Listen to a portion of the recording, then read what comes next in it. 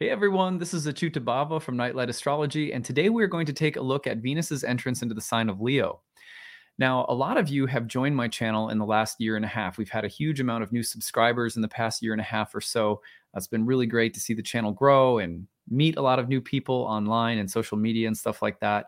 A lot of people don't know that several years ago, I completed a series taking Mercury, Venus, and Mars through all 12 signs. So today we're going to do a rewind episode in honor of Venus's entrance into Leo. A couple of years ago, I made a video on Venus into Leo. I think you guys will like it. And also, more broadly, I hope that it points people to this resource that I have in my archives. You can find a playlist with the planets through the signs, at least Mercury, Venus, and Mars. And I guess the sun is in there too, the sun's meaning in all 12 signs. You know, a lot of people just don't know that it's there. There's a ton of stuff in my archives to look through. So I figure it might be good because I get emails all the time from people, especially when a planet's about to ingress into a new sign. People will email me like, hey, can you talk about Venus entering Leo or Mercury entering Cancer or whatever the case might be? And so over the summer, as I've gotten those emails, I just decided, I'm just going to point people to this series now and then and just kind of rewind and refresh on those videos because I think they're evergreen content. I mean, there's some really good deep dives into those planets through the 12 signs. Hopefully we're doing the moon next. That's a plan. I have a couple of other series I want to kind of address first, but I think probably within the next 6 months to a year, I'll try to start taking some of the rest of the planets through the signs and continue the same style of episodes. So if you like those episodes, let me know in the comments section and make sure I do more of them. In the meantime, don't forget to like and subscribe, share your comments, click the notification bell for updates. You can always find a transcript of the daily talk that you listen to on my website, nightlightastrology.com, where next week we'll be promoting 2 new classes, a planet and planet moon circle that we'll be meeting on the new and full moons next year. We're going to be walking through the astrology of the year in new moon gatherings and full moon gatherings, while also dieting certain plant teachers. My wife and I will be leading that together. Really excited for that. I probably have Ashley on to promote that and talk about some of the upcoming astrological energies, and she can give us some more herbal advice. If you guys have seen any of those episodes we do together, they're pretty fun. There'll also be a masterclass series that we're promoting next week, so stay tuned for those things. And yeah, I hope you guys will enjoy this rewind episode and a look at Venus's entrance into the sign of Leo. All right, take it easy, everyone. Hi, everybody. This is Adam Ellenboss from Nightlight Astrology, and this is another episode of Planets in Profile. This is actually the last final episode of Planets in Profile since when I first started it with Venus anyway. It began in Virgo. So last episode of Planets in Profile for Venus, because we're all the way around to Leo, which is taking us full circle. So in this episode, we're going to look at Venus in the sign of Leo. And the idea here is to give you some tools so that you can interpret the meaning of Venus in Leo in a birth chart, if it's yours or someone that you know, or so that you may interpret Venus in Leo as it's transiting through the sky, which of course it does every year. Okay, let's go ahead and take a look at Venus in Leo. I'm actually going to put this into full screen mode here. All right, so Venus in the sign of Leo. Now, what we have to understand, as I've mentioned in every episode thus far, is how ancient astrologers actually looked at a planet when it was in any sign, its own sign versus another sign, the sign of another planet. What it basically boils down to is that we have to understand what Venus wants, who Venus is, what she's up to, so to speak. And then we have to understand what happens when Venus is the house guest outside of her own signs, for example, of Taurus and Libra, or even maybe outside of her exaltation in Pisces. How does Venus behave when in the home of another planet? Or put in a different way, if Venus has a set of natural desires, habits, preferences, fears that are natural to Venus, then how does every other planet act as a host for Venus when Venus is in that planet's home? So when we're talking about Venus and Leo today, what we're really trying to figure out is, how does Venus behave, and how are Venus's needs addressed when Venus is hanging out in the temple of the sun, because Leo is the temple of the sun. So first of all, let's start with the basic rundown of Venus. Venus is the goddess of love. Love, harmony, friendship, beauty, the arts, sensuality, desire, sometimes lust. These are all Venusian topics. Venus is related to women in the goddess, sisters, and daughters even. So Venus has this very multivalent symbolism. But some of the things that Venus wants to do all the time are to harmonize things. For example, you take unlike things and you look for similarities between them. Like, you know, that friend when you're at a party and the friend says, oh, you know what? You two have this in common. Brings you two together to talk, and you find out that you have something in common. That person that we call a matchmaker, whether it's romantic or otherwise, has the ability to take people that, you know, on the surface, we might connect in at a party and be like, you know what, I'm not sure we have anything in common. But somehow that Venusian person sees the way you have something in common, brings you together. Venus is always doing that. So what we want to understand now is, if that's what Venus wants, if that's what Venus is seeking, in addition to all these other topics we mentioned, like love and romance and beauty and art and color and sensuality, that if Venus is trying to harmonize and bring beauty and enjoyment to sensual experience, Venus wants to adorn things, Venus is also related to hygiene and cleanliness. Venus wants things that are clean and beautiful, well-ordered even. So if that's what Venus is trying to do and bring this kind of beauty to our lives, then how does Venus accomplish that while hanging out in Leo, which is the hot, dry, masculine fire temple of the sun? Okay, so we put all of that together now. Venus is thus reliant upon the sun. In any chart that you ever try to interpret the meaning of Venus in, you want to look at the position of the sun, and you want to see what I would recommend. For example, this is a little advanced, but looking at what phase Venus is in. Is Venus an evening star or a morning star? Is Venus combust under the beams of the sun, or cazimi, or anything else? Venus is not usually going to have aspectual relationship with the sun, because Venus travels 1 to 2 signs away from the sun all year round. So it's not like you're going to get a Venus opposition to the sun, or even squares. So knowing a bit about Venus's particulars, you also want to see if the sun is in a good house or not when it's in Leo. Because when Venus is in Leo, as the sun goes, so goes Venus. They're connected. So you have to look at both. In ancient astrology, it's not so much that you look at a sign and you say, what's the meaning of the sign? As much as it is that the sign qualifies for you the character of the planet. For example, Gemini is really telling you about Mercury. This is Mercury's double-bodied or mutable, airy temple, masculine. Virgo, this is Mercury's double-bodied, feminine, earthy temple. Very different, but still qualifications about Mercury. So what we're really doing in ancient astrology is learning to blend planets, blend planetary meanings. In modern astrology, sometimes we place a lot of emphasis on signs as if they somehow stand apart from planets. But signs are really the homes of the gods, the homes of the planets. So that's what we're looking at. Okay, so how to understand Venus when it's in the hot, dry, masculine fire temple of the sun. Venus is reliant upon the sun. Got to see how the sun's doing. We also have to remember the sun's seasonal, or Leo's seasonal solar qualities. This is the middle of summer. It's the yang half of year, very masculine time of year, a light dominant time of year. However, every day the sun is dying. It's heading downward towards the autumn equinox in its arc in the sky, here in the northern hemisphere anyway. This is all symbolic. You don't have to take it literally. So the sun, which is the source of light and life, why place it in the middle of summer? Well, because one of the things that we know about the sun is that it rises and the sun sets, right? And so one of the things that's obvious about the sun is light and life. But we also have to take care of that element of the solar archetype where the sun does set, death does come. And so Leo, like the legacy of kings in ancient astrology, Leo the lion associated with kings and queens and the monarchy and things like that, how does that relate to this idea of the middle of summer but the light is dying? Because in order to keep civilization alive, generation after generation, decade after century and so forth, you have to have a center around which everything rotates and is organized. For example, the Constitution, the Declaration of Independence, the presidency, the Senate, the organization of government, or a king or a queen, an emperor or an empress. But you have to have a godhead. that becomes the center, that symbolizes the eternal life of the civilization, despite the fact that everything is dying, everything tends toward chaos, entropy, will fall apart. So where does this symbol of eternity come in?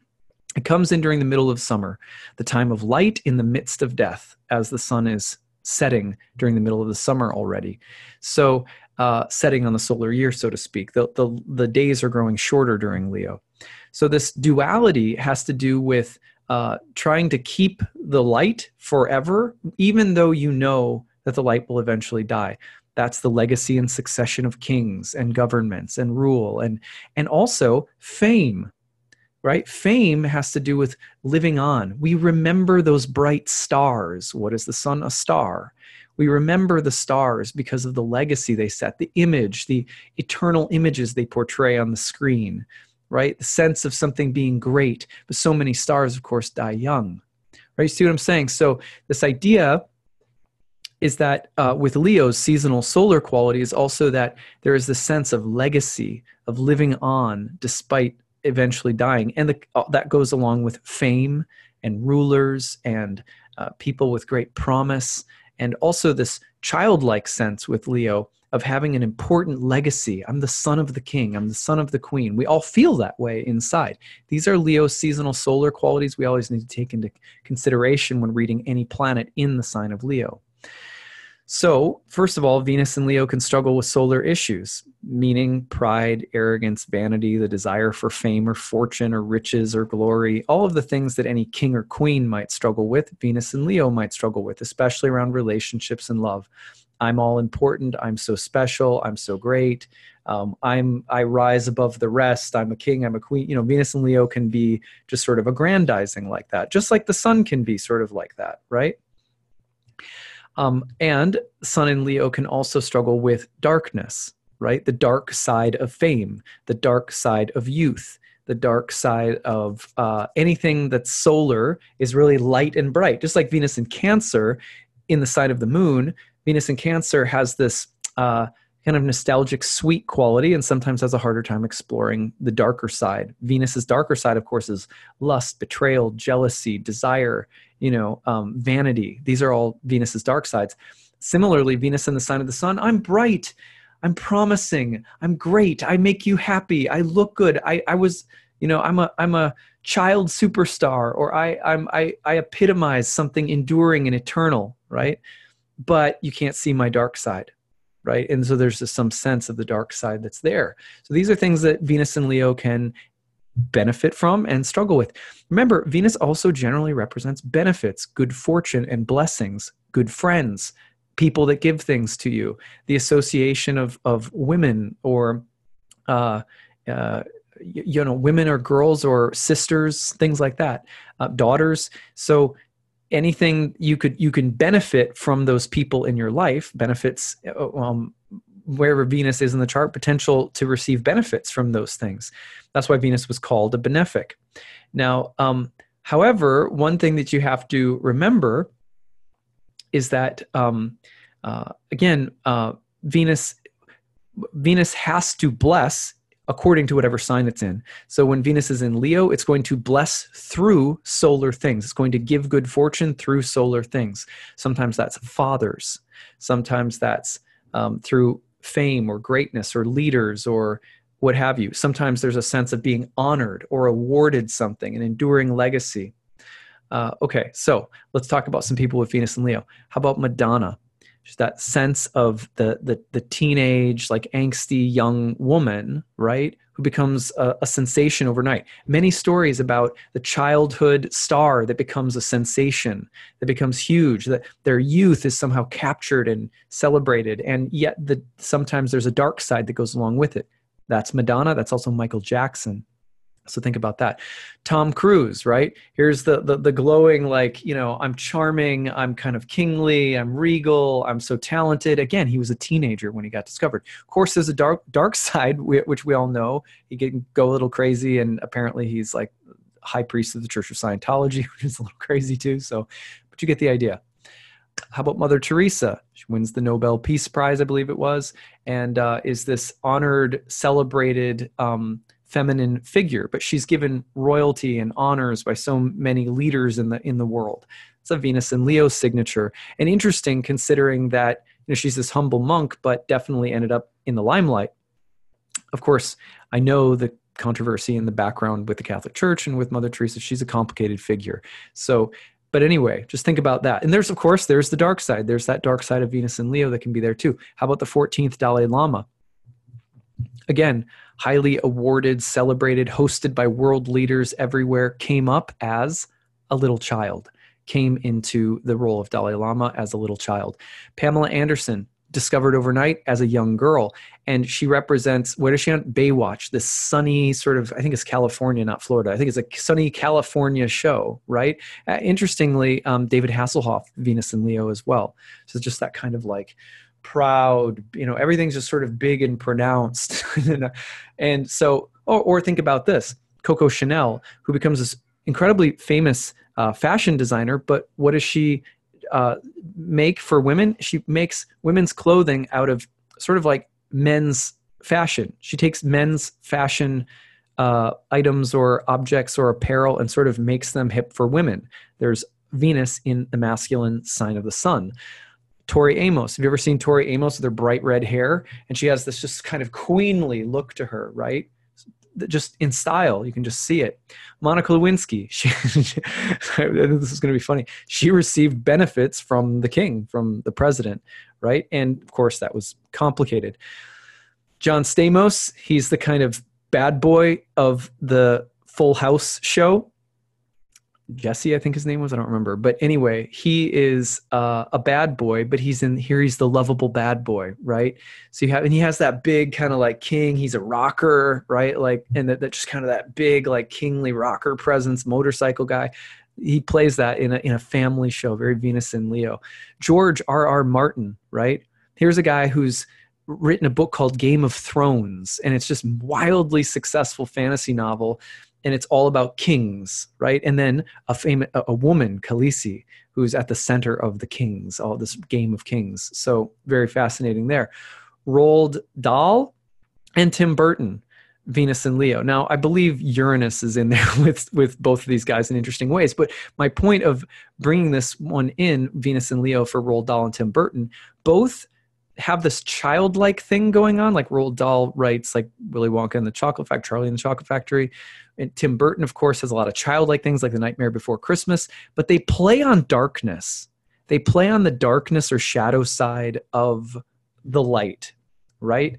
How about Olivia Newton-John? Same thing. Olivia Newton-John has the, she in Grease, right? She's got both sides of her. She's like so sweet, and then becomes the bad girl, and she's got the mane going on, and all of this. So Venus and Leo, the light and dark side of the sun. Think about that, the light and dark side of fame, of legacy, of power, right? Just like that. And sometimes children, the image of youth, eternal sunlight image of youth.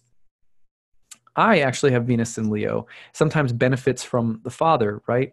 So I grew up in the Christian church and learned a lot about study habits and public speaking and what it was like to be in the spotlight, and became comfortable with leadership roles and stuff like that because I was raised by a father who was in those positions. So in some ways I benefited very much from the kind of, my father was an artist. He's really a drawer. I think that's the thing.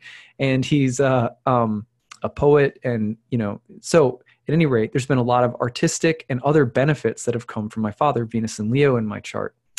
In fact, I ended up writing a book about my youth and my relationship with my father, which became somewhat artistically successful and was part of what launched my career as an astrologer. If you ever want to read it, you can check my name out on Amazon. You'll find my book called Fishers of Men, The Gospel of an Ayahuasca Vision Quest. So, and that book was a lot about the men in my life, and it was artistically the subject that mattered to me. So Venus and Leo. So that's interesting as well.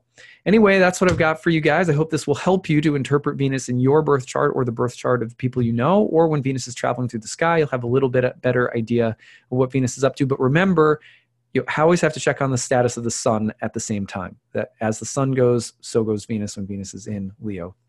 Okay, that's what I've got for you guys. Take care, and we'll see you next time.